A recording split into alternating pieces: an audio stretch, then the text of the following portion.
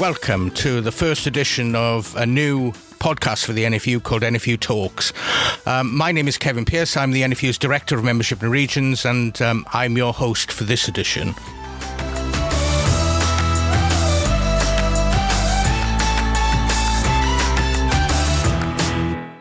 I'm delighted today to be joined by my colleague, Nick van Westenhout, who is the NFU's Director of EU Exit and International Trade. So Nick's in the thick of things at the moment with all the talk of the agriculture bill, the EU exit, and the challenges we face in front of us over the next couple of months. So I guess, Nick, the first place to start probably is following the debate in Parliament last night. Where would you say we are at the moment in terms of the agriculture bill and leading then towards EU exit?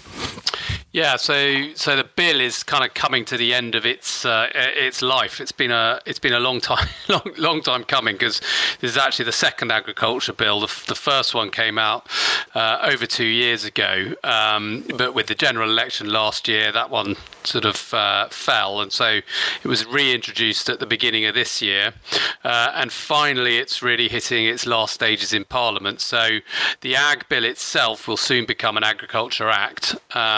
And then, of course, in just a couple of months' time, we'll actually formally be leaving the transition period that we're in at the moment as a sort of almost like a semi-member of the EU. And from the 1st of January, we then really are outside of the single market, outside of the customs union, and the real kind of effects of Brexit will begin to be felt. So it's all an awful lot happening very, very quickly. I think, I would say just with the agriculture bill, it's vastly improved from the one we first saw all those months, indeed years ago.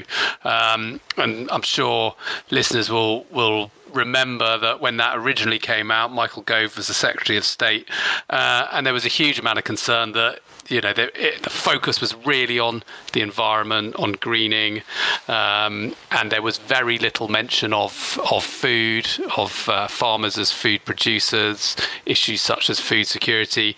This bill is definitely much improved. The NFU worked very hard over that time trying to get improvements to the bill, and I'm pleased to say we've won some of those battles, not all of them by any means, but some of them. And what were some of those key things then that we wanted to see in this bill that weren't there originally? So certainly there was, as I said, very little recognition of food production and food security. The core of the bill really is the new public money for public goods system, which will mostly be involved in the new ELMS, which is being developed over the next few years. And originally, that was very much focused on environmental goods, environmental activities, and broader public goods, with whether or not they had anything to do with the job of farming, which for an agriculture bill we felt was was pretty much a major omission. But now all of those public goods needs to take food production into account, which is really important. So there can't be any system that actually clashes or comes up against farmers as food producers, or certainly we hope so, and that the bill will safeguard that. There's also a commitment now in the bill for the government to report regularly on food security, and originally that was a win, but they said they'd only do that every 5 years, and we've secured an additional win since then that's going to be every 3 years. So they're sort of subtle improvements in a way, but actually fundamentally they're really important to making sure we've got an agriculture bill that's about agriculture. But ultimately, the agriculture bill is not the end of this. In fact, it's not really it's hardly the start, because it's a framework bill.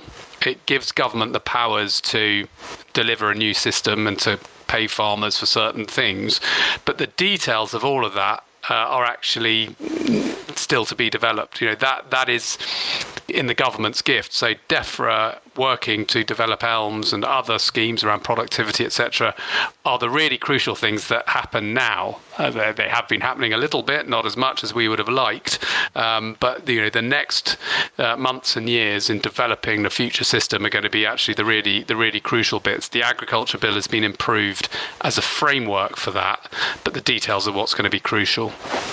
And a lot of the discussions and what I was listening to last night is about standards, and what's the importance of that in this bill? Yeah, so the standards issue is not in the bill at all. That's where one of the big shortfalls in the bill that we identified. I think there is an argument about whether the agriculture bill or the trade bill or even anything else is the correct place to deal with the issue of trade and standards, which is what our concerns are. To put it very simply, how do we control the standards of food imports as of next year, particularly under the new trade deals we're going to be signing, in a way that don't undercut our farmers, because very often our farmers are having to produce to higher standards with higher costs. I think the agriculture bill is the place for those sorts of safeguards to be put. It's all about sustainable farming. It's all about supporting high standard farming in the UK. So it seems quite right that alongside that there should be provisions to make sure that farmers aren't undercut by imports produced to lower standards. But the government has resisted that and continues to resist it. And frankly, it's very frustrating because those commitments are in the government's own manifesto. They've said we will not allow our standards to be compromised in trade deals. And I think the concerns on the government side are that if you go too hard and fast on these requirements, if you say no food can come into the UK unless it's produced to exactly the same standards, that actually will not only make doing any trade deals very difficult, but it actually will start impacting on food we already import from the EU and other countries. And of course, we have to take those kind of issues seriously because food supply for the wider population is important. And that's one of the reasons that we've come up with a really sensible compromise, which is to establish a Trade and Agricultural Commission, something we've already won. But actually to have that commission advise the government on its trade deals and to report to Parliament on what the impact of those trade deals would be. So if, for example, the government negotiates a trade deal with the US, and as part of that trade deal, it will allow, say, poultry imports produced to lower welfare standards, to worse stocking densities, etc. The Commission can report on that and can spell that out in black and white to Parliament. This is what will happen under this trade deal. And then you hand over to MPs and Parliament the decision about whether they're going to accept that or not. If they accept that, well, that's democracy, quite frankly. And I think, that would be a bad result for us. But I think with this government, with the manifesto commitments, it's also got around doing trade deals. We have to accept that there is a middle ground somewhere there that we have to meet them. And it seems to me democracy is a pretty reasonable middle ground. Yeah. But is there anything legally in place at the moment to force the government to take trade deals to Parliament to be ratified? Because I know a lot of other countries around the world, they have a process that goes through and their Parliament ultimately ratifies a trade deal. Is that what is being talked about here? It is, and it's very weak in the UK. It's not non-existent. There are ways that MPs can object to trade deals and try and stop them from being ratified, but they're really sort of arcane and difficult and cumbersome. If I can put it as simply as possible, essentially the government tables a trade deal in Parliament for Parliament to look at, and if they don't vote against it within 21 days, it automatically becomes law.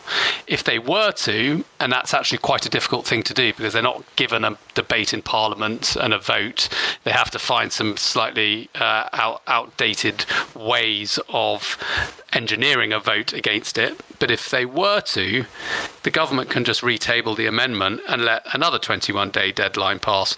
So actually what it means is if you have MPs who really do object to a trade deal, what they have to do is essentially organise themselves to vote against the trade deal 6, 7, 8 times a year, every year. I mean, it's a sort of absurd system. It would make much more sense for government to do a trade deal, arrange a debate in Parliament, arrange a vote at the end of it for MPs to say yes or no, and then it's done. And if you could have the Trade and Agricultural Commission feeding into that process, providing MPs with the information and chapter and verse on what the trade deal will mean before that debate and vote, then it seems to us you have got a perfectly sensible, manageable system for Parliament scrutinising trade deals. And it's not stopping the government doing trade deals. It's not stopping them doing the negotiations or hampering the way they conduct those negotiations. It's just at the end of the process saying to Parliament, are you happy with what they've got or not? And that seems to be totally rational.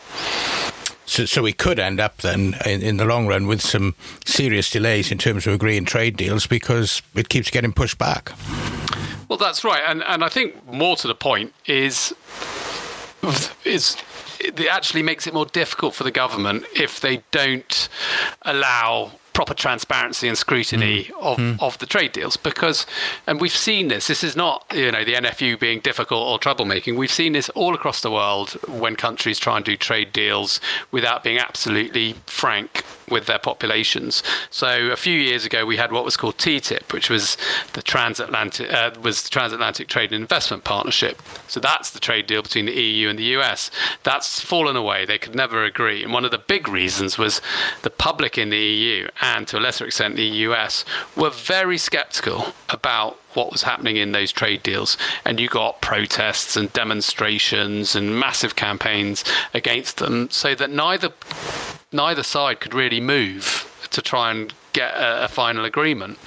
And I think this is what happens when a country doesn't turn around and be totally straight up with its population. People are skeptical about what's actually at play here and what really is going on. And when that happens, people will protest and demonstrate. So it actually makes sense for government to do a lot better than it is at the moment on trade scrutiny. But they do seem resistant. And, I won't pass any comment about the government's general approach to Parliament and MPs having a say on things. But let's say I think this approach on trade scrutiny is fairly consistent with its approach on a whole load of other things. Now, there's been quite a lot of talk in Parliament, and there's been articles written by commentators and parliamentarians that basically paint the NFU in the light of, we are trying to put in place measures that would delay or restrict trade deals. Is there anything in what we are doing that prohibits the government making a sensible trade deal with somebody? No, there isn't, quite frankly. And I think those kind of criticisms are pretty misjudged and ill-placed. And I think those criticisms arise because the government has got itself into a bit of a bind on all of this. The government has a commitment on standards and trade in its manifesto. All we're asking for is it to put that commitment in black and white for us.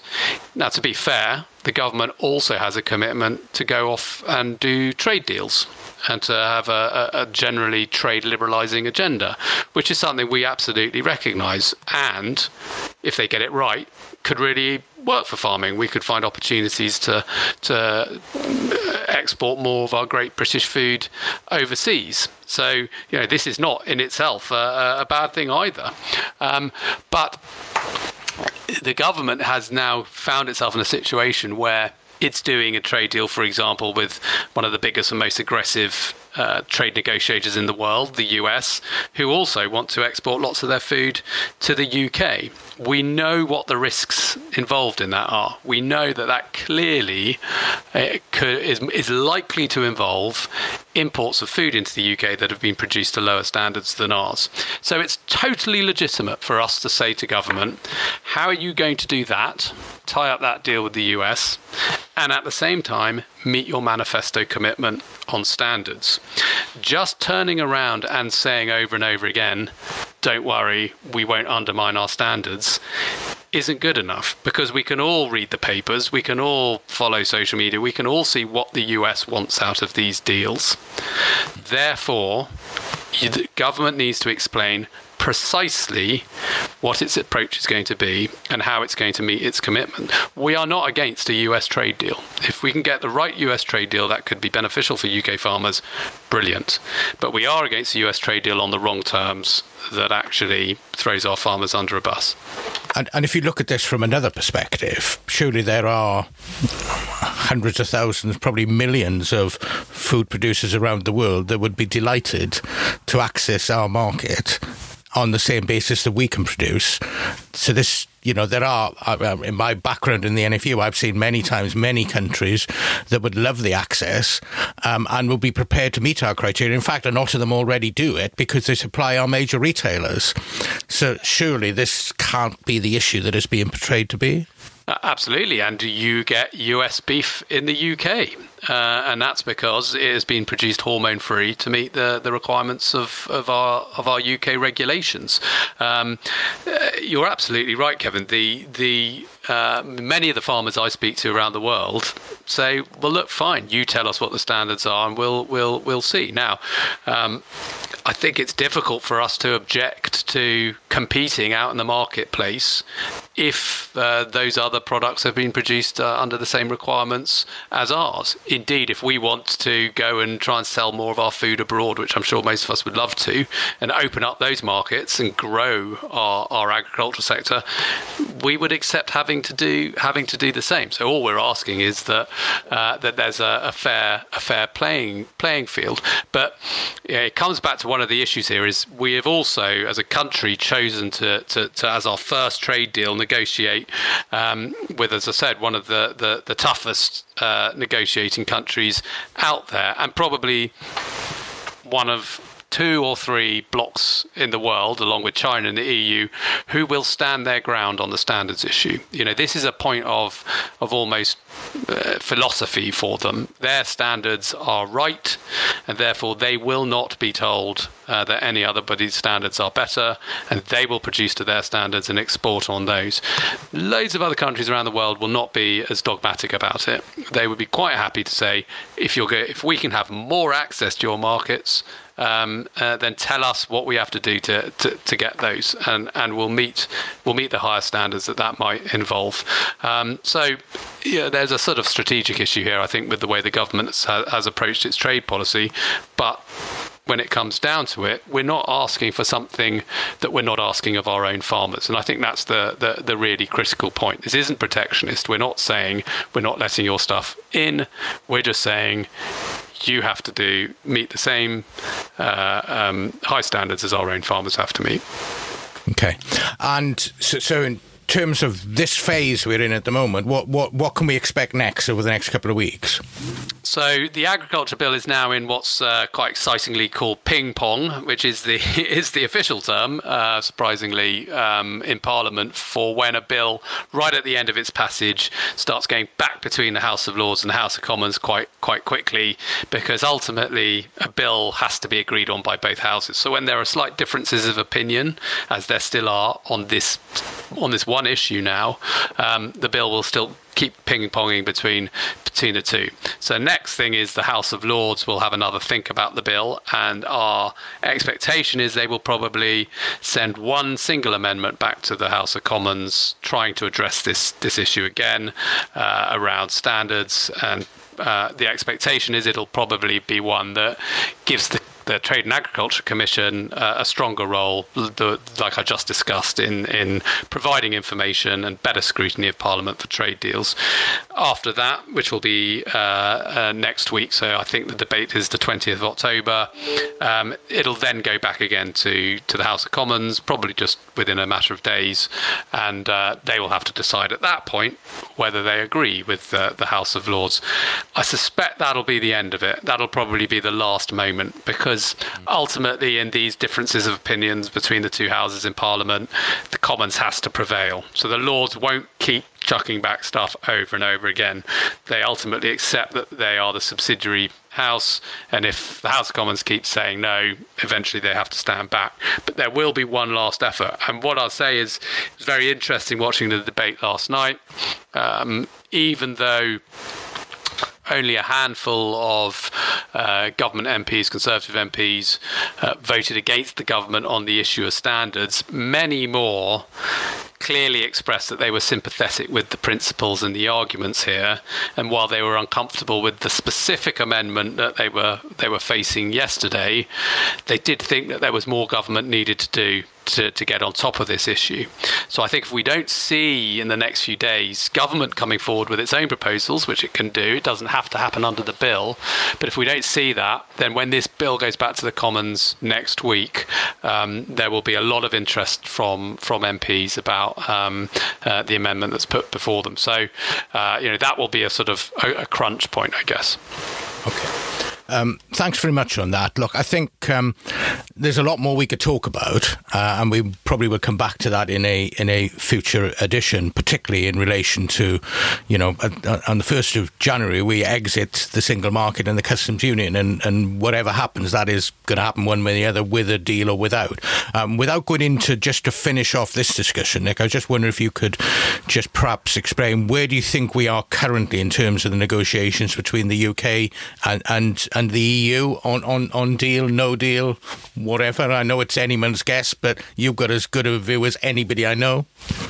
Yeah, well, having said that the next sort of week, 10 days is crunch for the agriculture bill, it's also crunch for the EU-UK negotiations as well. At the end of this week, we've got the European Council meeting, and that was actually the deadline just a few weeks ago that the Prime Minister placed on the negotiations, saying if a deal wasn't done then it was sort of all over. I think we feel that deadline has slipped, as a number of deadlines around Brexit have slipped over the years, but there's no doubt that probably we've got 2 or 3 weeks maximum for a deal to be struck. My instinct is that if there's no deal by the end of this month, and at the very latest, the first week or so of November, then the negotiators are going to have to pack their bags and go home and call no deal, because any later than that, there just won't be time to implement it. So what that would mean is, of the 1st of January, we are trading with the EU on WTO terms. We would face tariffs on all of our exports into the EU market, and actually we may even struggle to export some goods at all, because there could just be an embargo on certain food products into the EU. Of course, if there's a deal, and you sort of are beginning to detect a few positive noises that there might be a deal, then that's very good for us in one way, because it means those tariffs won't be charged, and that is a real problem, particularly for food trade. The flip side is we still become a third country as far as the EU is concerned, so an external country like any other in the world from January the 1st. And that means an awful lot more paperwork, an awful lot more checks, bureaucracy, fees and charges in some instances on trade with the EU straight away. So actually, there is disruption and change coming, whatever happens on the 1st of January, and we really need to be prepared for this, particularly if there is a deal and there's a moment when the Prime Minister turns around and says he's secured a deal, not to sort of breathe a sigh of relief and think, well, that's it's all over. There would still need to be a lot of preparation done for the very significant change in circumstances as of the 1st of January. It'll be like nothing we've ever experienced. When we moved into the EU, there was quite a long period of adjustment and adaptation, and the market was much less integrated at that time as well. But what we're doing here is overnight just changing our status quite significantly, and it is going to mean a big change. So that's my real main message at the moment, is prepare for change, because it's coming, deal or no deal. But at the same time, cross your fingers and hope that there can be a deal that's got over the line. Nick, thank you very much for that. And I think it's a good point to end this discussion on. We will pick this back up in the coming weeks as we perhaps understand a bit more of where we're going, because there is a lot more, obviously, to the whole issue of tariffs and all, and for people to understand actually some of the consequences that we may face for the 1st of January. But for now, Nick, thank you very much. To anybody listening, thank you if you've listened through this far to this first NFU Talk podcast, and there will be further editions trying to pick up on any of the current topical issues that we want to try and explain and communicate and get feedback from our members and colleagues. So for now, thank you very much for listening.